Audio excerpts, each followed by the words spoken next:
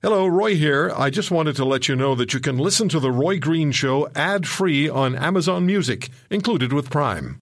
Mom deserves the best, and there's no better place to shop for Mother's Day than Whole Foods Market. They're your destination for unbeatable savings, from premium gifts to show-stopping flowers and irresistible desserts. Start by saving 33% with Prime on all body care and candles. Then get a 15-stem bunch of tulips for just $9.99 each with Prime. Round out Mom's menu with festive rosé, irresistible berry chantilly cake, and more special treats. Come celebrate Mother's Day at Whole Foods Market. Welcome to the Roy Green Show podcast. The economy in Canada, and in my mind, covering all the advances Canada has made to make economic ties around the world, and all those trips the prime minister's made, and the focus on branching out and the global economy. And now we have the Chinese election interference story, and has put the spotlight on just how tough it is to put together a political strategy, national security, national interest, and then also expand your trade. Because after we have got rid of and sent a diplomat back home to China, we are bracing ourselves for some kind of retaliation. And a lot of that could be economic already. As I mentioned in the tease, lobster fishermen are worried that their industry, which has really been growing, and especially with a Chinese market, and they've been enjoying it for several years, is that all going away? And how do you reach out, but also protect yourself? Joining us is Andreas Schotter, Associate Professor of International Business at Western University's Ivy Business School. Andreas, good afternoon. Thank you for joining us. Yeah, good afternoon. It's a pleasure. It's an important topic to me, too. It really is. Andreas, here we are, it's always been about expanding, and now it's about protecting. We've seen this before. We saw it as we were trying to come up with the new NAFTA. All of a sudden, Canadians went, wow, we took all the free trade for granted with America. And then we had to go into it with the nitty gritty. And now we're learning more about our economic tentacles with China. And this is serious business. Andreas, how much of a big deal is this to you? I think it's the right thing to do. We need to protect our national interests, and interference is never good. Prior to my academic career that I started 7 years ago, I was a long time in the industry, and amongst other jobs, I was a regional CEO for a large manufacturing business with 3 factories in China, mainland China. And I've done a lot of China research. At the time, I saw China as the Wild East. I would say today, perhaps a bit too naive. That was proposed Deng Xiaoping period. Jiang Zemin was president at the time, and everything was open, everything was a go. As long as the Chinese was wealthier tomorrow, or better off tomorrow than they would be today, everything was good. I have a very different perspective at this right now. I think, and I don't agree often with our prime minister and the government there, the current government, and it's not a political perspective, it's just a factual perspective. I think it's 100% the right thing to do. Will there be retaliation? Likely. How big will that be? Yeah, they buy again North England lobster instead of PEI lobster, or Nova Scotia lobster. This may happen, but I don't think the price to pay is too high to make such a move for independence. We are a free and independent country in Canada, and we need to defend this. And this has become so much more difficult over the last few years with rising nationalism around the world. I think it's absolutely correct. You had to do it, and it's so bang on, as you said, the Wild East. That's the way it was. How does it feel? I mean, when we look at lessons learned here on how different the reality is, because it was all about the possibility of it, this engagement, economic engagement. And now, did we make a mistake there, or overreach? Maybe is a better word. So about 5-6 years ago, I actually gave a TV radio interview, and I said that the government was not sophisticated enough with this approach to particular China as a diversification of trade away from the United States. today, this seems to be like a blessing. I still think that we are joined at the hips with the United States more than we have ever been. You can, of course, look at certain numbers. It might not be the case, but in reality it is. You look at the current investment deals that the U.S. government creates that forces the Canadian government to basically match investment support, like in the case of the VW plant in St. Thomas, Ontario. Mm-hmm. So, yes, we need to split. But look at other things. I was very positive about the CETA deal, the Canada-European Trade Agreement. And this was fantastic at the beginning. But look how much cheese have we moved since. We haven't moved much. So when you look at what actually tangibly came out of the deal, nothing. And that's the part where you have to be much better. We have lots of trading partners that are willing to trade with us, right, to have a more intensive relationship, and they can move services and products across borders. Yeah, China might not be the place right now to look at, to push it, but other countries are. But we are very complacent in Canada. This linkage to the United States is just so convenient. And I see very, very little happening beyond, going basically with a product or service to the South, or accepting investment from the South into Canada. All right, I'm going to ask you on that, though. You talk about having your eyes open as we saw Russia invade Ukraine and we saw the supply chains crash. Then we started to ask around the world, didn't we? Wow, is it such a good idea to be doing business with our foes? And there we had lessons learned, and then now we have this Chinese experience. You seem to be saying we are complacent, maybe, and we just take advantage of the great market in the United States. But isn't there also concern doing business with allies? It seems to be a good idea because they might not want to make you freeze in the winter. No, I think it's a great opportunity for us, and we should do that more. And as part of my research, we see, some of the executives I'm working with for my research, they talk about deglobalization. I don't think we see a deglobalization; we see a reglobalization. So we see a move away from global value chains to regional ones that are more complex. Right? That's what we're seeing all around the world, be it Southeast Asia, be it in a way in the African and European continent itself, or be it North America for that matter, right? So that's a good thing for us.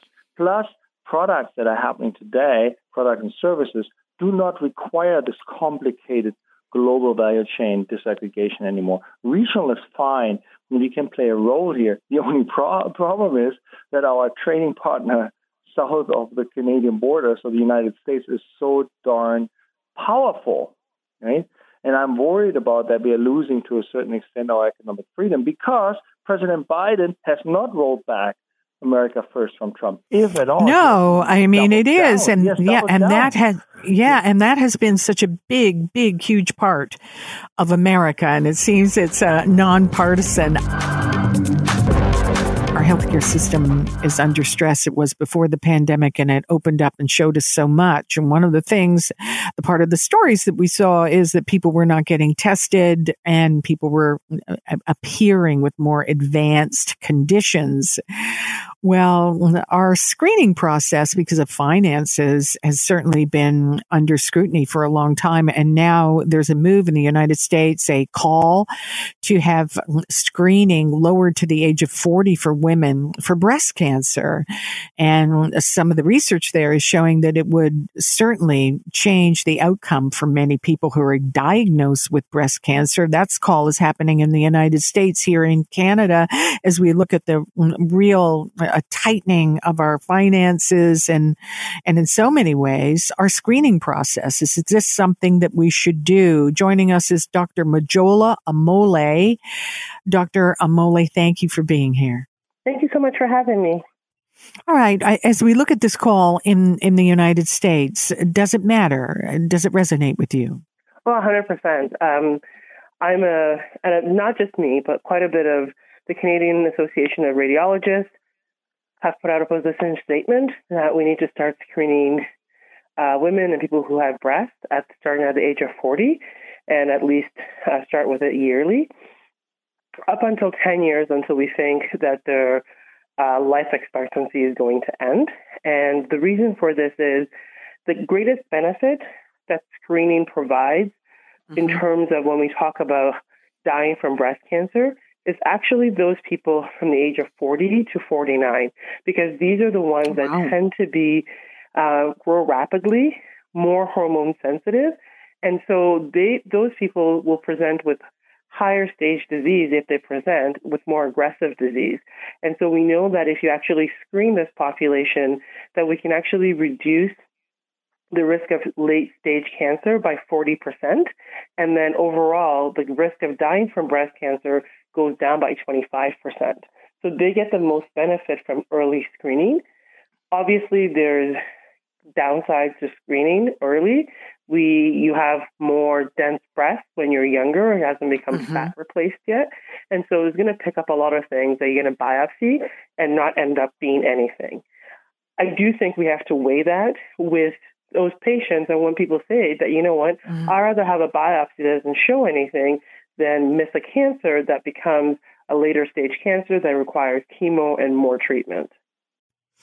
All right, 40 to 49, and if that's the age group, why haven't we been screening people in that capacity? Well, I think part of it is that we didn't necessarily have the data to prove it. Even the data that we use now for screening in Canada is based on a very flawed study. And there's recognition that that study is flawed.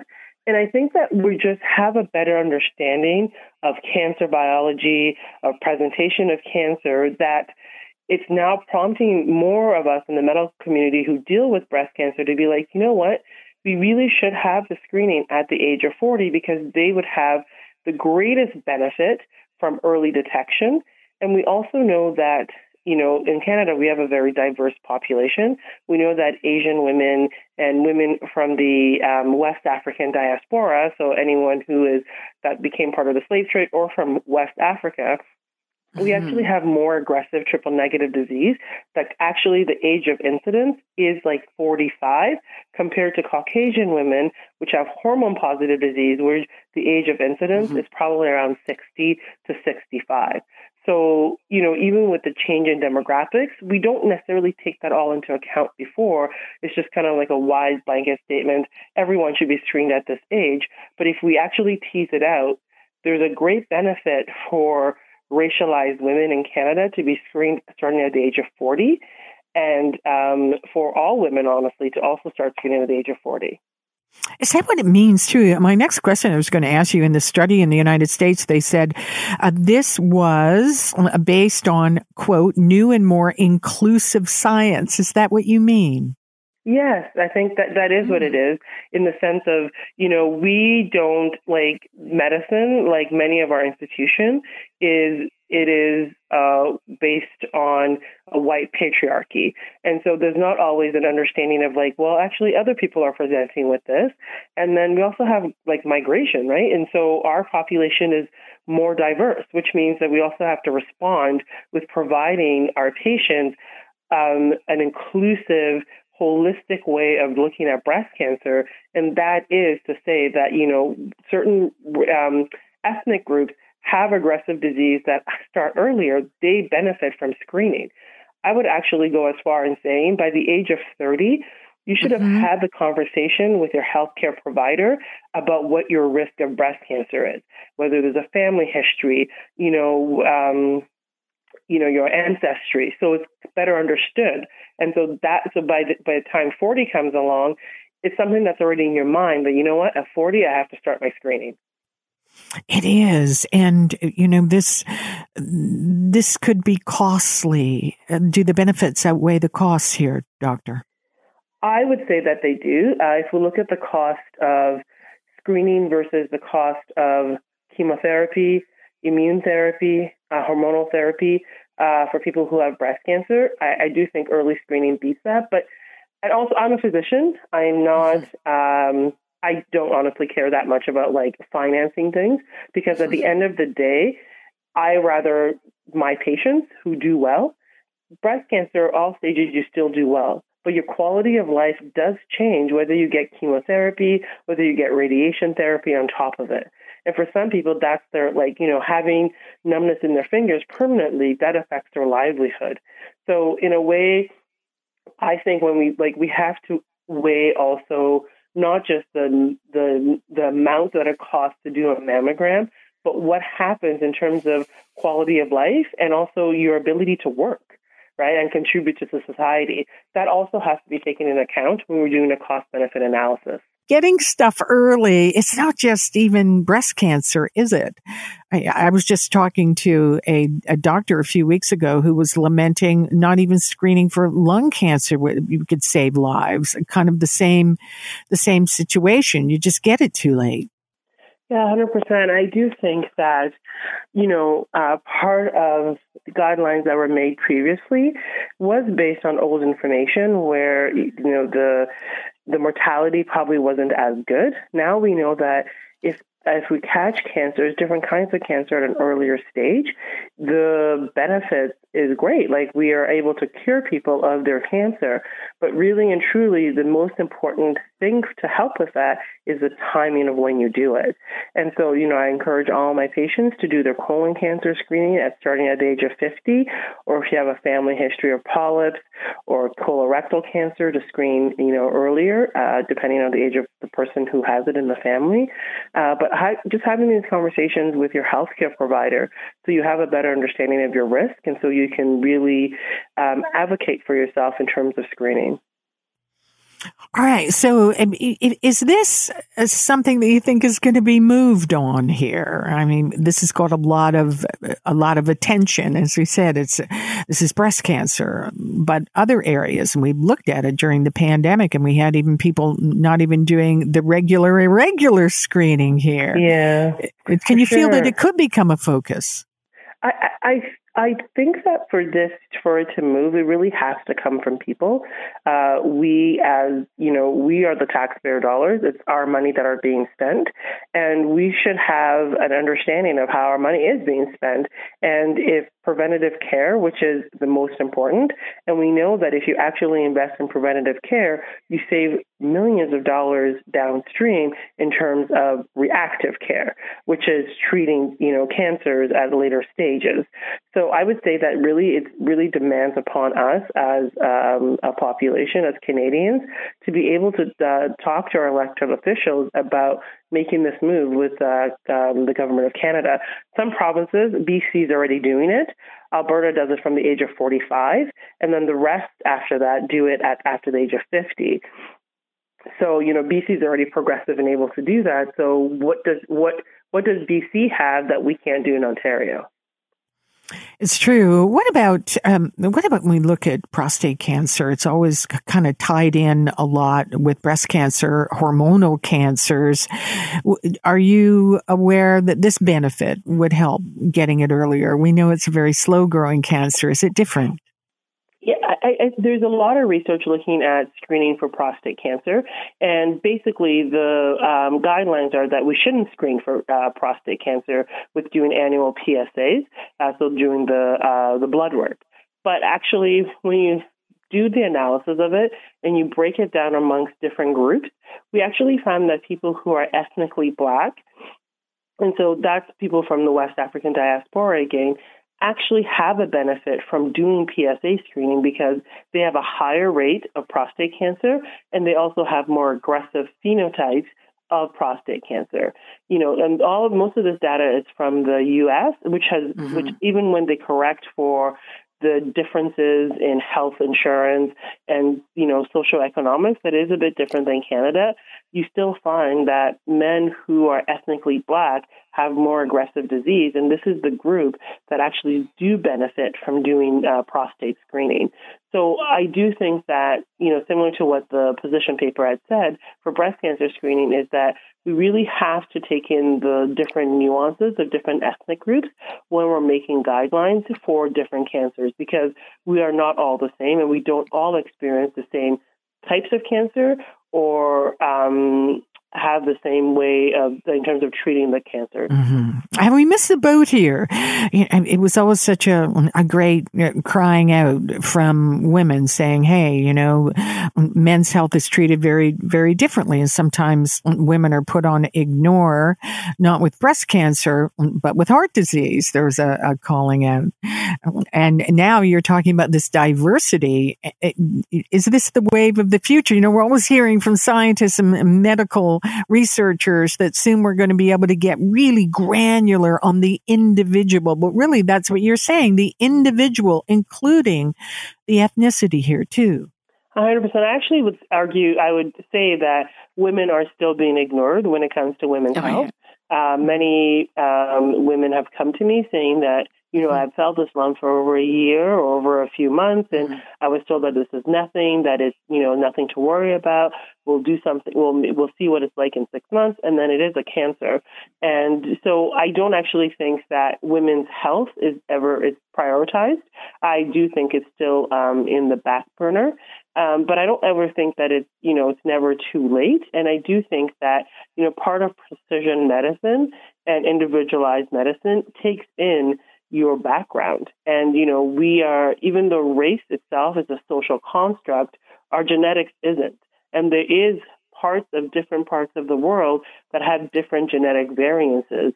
And we also have to start including that in the way we're screening and treating different kinds of cancers. Is there any resistance for that, or is it being welcomed, in your opinion? Oh, there's always resistance.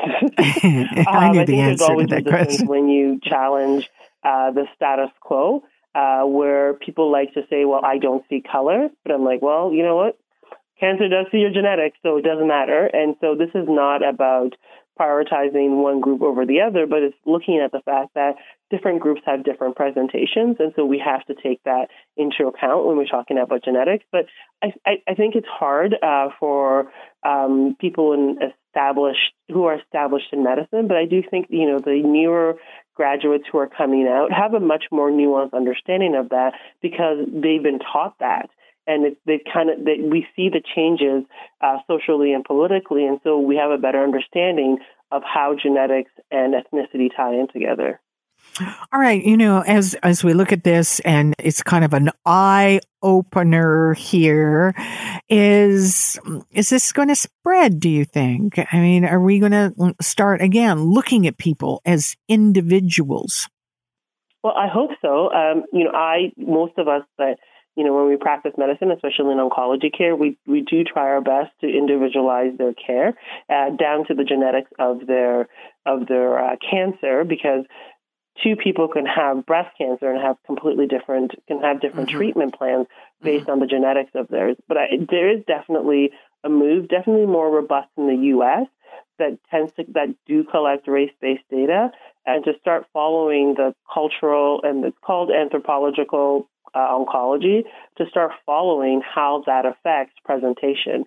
So I do think, in the next 50 years, this conversation would sound really quaint because they're like, well, duh, of course we do that. But I think at this stage, this is still a new frontier in terms of personalized medicine. All right, final question here. What's it like? I mean, there's women who are hearing this story who've gone through breast cancer, and they must be so frustrated, which is the polite way of saying angry. And, you just told a little bit of a story. I had this lump or something. But there's people here who probably saying, if I did get this earlier, I wouldn't be in this predicament here. 100%. And I can sympathize with them as best as I can to say that I hear you. We not catching it early changed the trajectory of not just you, but your family and, your future. And that's completely understandable that you feel anger. I find that quite a bit of women that I work with have turned their anger into just, passionate advocacy and really standing in the gap and truly trying to encourage women and people who have breast in terms of advocating for themselves. There's a great organization in Toronto called the Olive Branch of Hope, which focuses on helping and advocating for Black women and breast cancer, because Black women present earlier. So you have women in their early 30s, early 40s with breast cancer who were ignored for a few months, for 6 months, because, oh, you're too young to have breast cancer. I do think that after the anger phase, quite a bit of them have been able to turn it into a fuel for their advocacy to really get the word out that we need to start screening earlier. Your brain needs support, and new Ollie Brainy Chews are a delightful way to take care of your cognitive health.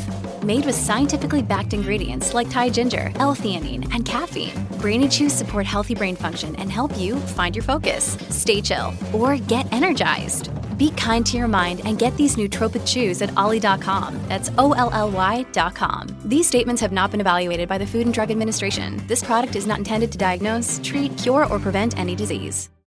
Hey, it's Ryan Reynolds, and I'm here with Keith, co-star of my upcoming film, If, only in theaters May 17th. Do you want to tell people the big news? All right, I'll do it. Sign up now and you'll get unlimited for $15 a month and 6 months of Paramount Plus Essential Plan on us. MintMobile.com/switch. Upfront payment of $45 equivalent to $15 per month. Unlimited over 40 gigabytes per month. Face lower speeds. Videos at 480p. Active Mint customers by 531.24 get 6 months of Paramount Plus Essential Plan. Auto renews after 6 months. Offer ends May 31st, 2024. Separate Paramount Plus registration required. Terms and conditions apply if rated PG.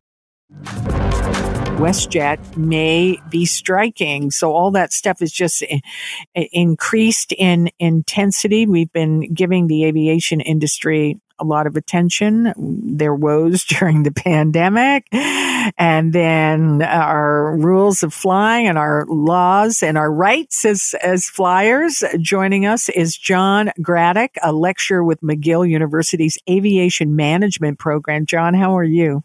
Not bad, Arlene. Thank you. Great to have you, John. Westjet business, post-pandemic, all of it. Westjet it's kind of like the government workers walking out. Clearly, they know what they're doing here, right? With this threat of strike. Yeah, well, I think that, when you're talking about, the current state of Canadian aviation, the story with Westjet is it's going to compound the problems and the issues that Canadian aviation is having. I think that the odds of that strike happening, are getting better, that it's not going to happen, because I think we've been looking at, a 72-hour strike notice that was supposed to have been given for a strike to happen on May 16th. That was not given. There was neither a lockout nor a strike. So, but I understand that talks are still going on, and which is a good thing. And hopefully that between now and Tuesday, that we'll be in a situation where we'll be able to say that we have a tentative agreement in place.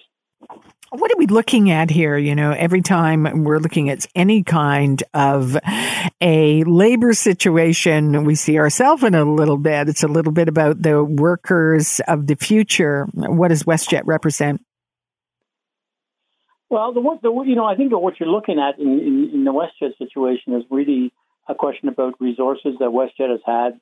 And what those resources mean to Westjet. Pilots are an essential service provider within Westjet, and we need those pilots to work. And without those pilots, you haven't got an airline. So it's really important that Westjet recognize the value that these individuals bring to the party, and I know they do.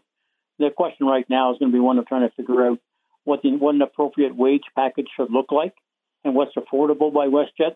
And I think that's where the sticking points are going to be at this point in time. It is. What's it going to do? We're just talking about the price of things, a couple of economic things. First of all, if Westjet does strike, wow, how much of the market does that take away for Canadian flyers? Well, I think that, the Western Canadian marketplace is the one that's going to be the most affected, I believe, by the Westjet strike. I think that Westjet has made a very concerted effort over the last 6 months to kind of rebuild and to reinforce its Western Canadian presence. So there are a lot of cities in Western Canada that kind of depend on Westjet for services. I don't think there are any that are going to be essential services, that there's nobody going to be losing air service as a result of a strike. But, there's going to be a significant impact on quite a few Western Canadian markets. I'm not sure whether the existing services that are there besides Westjet could kind of fill in the blanks. So, yes, there will be some hardship, and there will be people who will have to kind of change their travel plans as a result of this situation. All right. When we look at airlines and our ability to travel, it's such a big deal here in Canada. Westjet really offered a lot of opportunities to people, opened up new markets, but they're, as you said, they're focusing. Focusing means they've kind of struck a few areas of our country off. Yeah, they did. They really, when you look at, the presence, if I look at Westjet a year ago on Eastern Canada and looking at the services, let's say out of Toronto to Montreal or Toronto, Ottawa, or even into the Maritimes, they've really retrenched their services and moved those services into Western Canada. So, they've basically given up most of their intercity operations that they had in Eastern Canada and really built up what I call Fortress Alberta. And I think they want to really make sure that they've created that strong Western Canadian presence that will kind of detract from any competitors that thinks they can make inroads into Western Canada. What about the rest of Canada? Big country. We pay a lot to get around it. Sometimes it's cheaper to go to Paris than it is to fly a short distance within your own country. Who's going to pick it up? What does the future look? Is it grim or happy here on getting reasonable flights? For domestic Canadian travel, I think that, the days where, going from Calgary to London, or from Toronto to Paris is, cheap, being cheaper than flying, on the transcontinental services in Canada. I think those days are long gone. I think we've got enough competition now in Canada with the ultra low cost carriers like Flair and Lynx. And you've got Porter, who's expanding their services into Canadian markets. So we've got a significant amount of competition that will keep the Canadian domestic fares at a reasonable level, except if you want to fly in July and August, where it's going to cost you a fortune. But, I think that, the days of Canada being more expensive than the Atlantic, than the North Atlantic are pretty well gone. I think we're going to be in a situation where, the North Atlantic international services are going to stay up there in terms of prices, and Canadian domestic services will be fairly reasonable. Is Flair going to make it, John, the budget airline that is making hearts happy, but the carry-on very light? Do you think they're going to make it, as we know they lost a couple of planes? I think so. I think that, it's had its teething pains over the last few months. From what I see, they've kind of got their act together when it comes to performance of their operating plan. I think that you're going to be in a situation where they're going to have their ups and downs again. They're looking to grow to 21 airplanes between now and the end of the year, which is a significant presence. So I think that the future is rosy for Flair.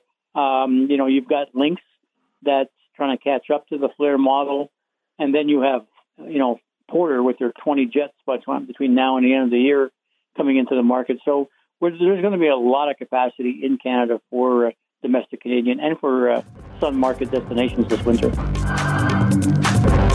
Happy Mother's Day, but is it overworked? Is it pressure on women? I actually was having this conversation with a neighbor of mine this morning about the pressure of Mother's Day. And my next guest is apparently not a huge fan of the day, although has really given a lot of attention to the world of the mother. Sara Peterson is the author of Momfluencers, Inside the Maddening Picture-Perfect World of Mummy Influencer Culture.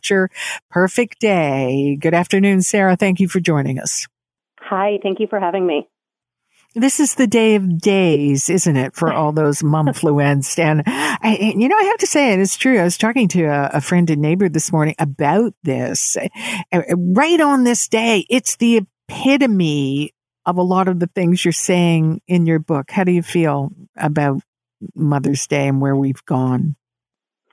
Yeah, I mean, it's the one day a year that, mothers get breakfast in bed, they get cards, there's commercial after commercial proclaiming we do the hardest job in the world. But for the 364 other days of the year, especially in the U.S., we are woefully systemically unsupported. We don't have universal paid leave. We don't have access to affordable quality childcare.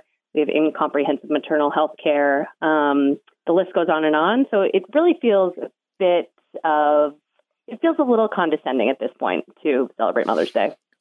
You know, it's always so interesting. Things rise and they become large, and then sometimes an incident will mark it. We've recently had the death of a very famous Momfluencer. Yeah. Is that a moment for you here, do you think? I mean, I'm watching in social media, all the fans really marking it. It's made a mark. Yeah. I wrote a piece about it for Slate, actually. Heather Armstrong was really the first writer of her kind. Millions of women and make them feel seen. And foremost, she was an artist. She was a creative. She's pegged as being the first quote-unquote mommy blogger. But that's really such a reductive way to look at her. She changed how we write on the internet. And I spoke to so many people for the piece I wrote for Slate that said, you know, I don't think I would have become a writer, for her example. So she was really a pioneer. She was, and then they're everywhere. They're mothers with power, and they got to have it all, though, as you say in your book. They've got to be cute, and they got to be hip, and they got to dress their kids to match this. Sara, was it a freedom becoming a mommy blogger? Did it drive motherhood forward, or has it been a bit of a ball and chain? Yeah, that's a tough one. I mean, there are so many different types of momfluencers. It's certainly not, a monolith culture by any means. So there's tons of momfluencers that use their platforms to raise awareness about social justice issues, for example, that use their platforms to educate and inform. But the momfluencers that make the most money are still white, cishet, conventionally attractive, thin, and usually they have a huge house, they're doing kitchen remodels, and it really is a picture-perfect, idealized vision of motherhood that very, very, very few of us can relate to. But what draws the very people who can't relate to them, they're drawn to it, becomes this challenge, doesn't it? Yeah, I think so many of us are raised to view motherhood as sort of the penultimate achievement of our lives as women. And we're really, culturally indoctrinated with this idea that we should go to motherhood. It should be a natural fit. We should know how to do it. We should find immense joy and satisfaction and fulfillment from it. So I think often we follow these accounts hoping that, maybe she has figured it out in a way that I can't figure it out.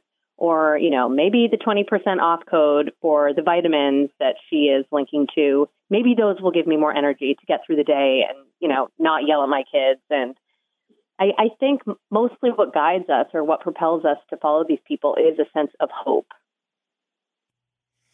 It is the hope. Is it a false hope, though? I was really thinking about it. You think of all the pictures that Meghan Markle is putting out, and she's, married into royalty and everything. Clearly, one of the things she's probably got on her agenda right now is to be a momfluencer. And you just see it, and there's people cleaning up and all of it. It's a world of rubber boots, and flowers and planting pictures and everything. Is it a bit phony, Sara? I'll just say it. Yeah, the momfluencers who make their living doing this, it's not on them to give us every detail of their lives. Like, they don't owe us anything. We, as the consumers, can always choose not to follow, for example, if something is making us feel insecure or inferior. In many ways, these women are business women, first and foremost. They're making livings for their families. And if they are going to make more money by adhering to an ideal of motherhood that was created by white men hundreds of years ago to maintain power, then I can't really blame them for that. They're not creating this ideal. None of us are. It was created well before us. So, yeah, I think there is a lot of responsibility on the consumer in terms of interrogating how is this making me feel? Is it, providing a positive for my life, or is it not? Because we can always unfollow this stuff. Or you did it, mother of 3. Did you do it? Did you do it for power, money? Was it a economic thing? What drew you to that world?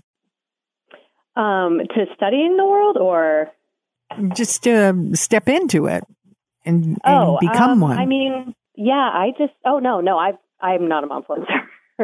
I've never been a momfluencer. I was drawn into the world when I had a newborn and a toddler, and was consuming certain momfluencers, following their blogs and eventually on Instagram.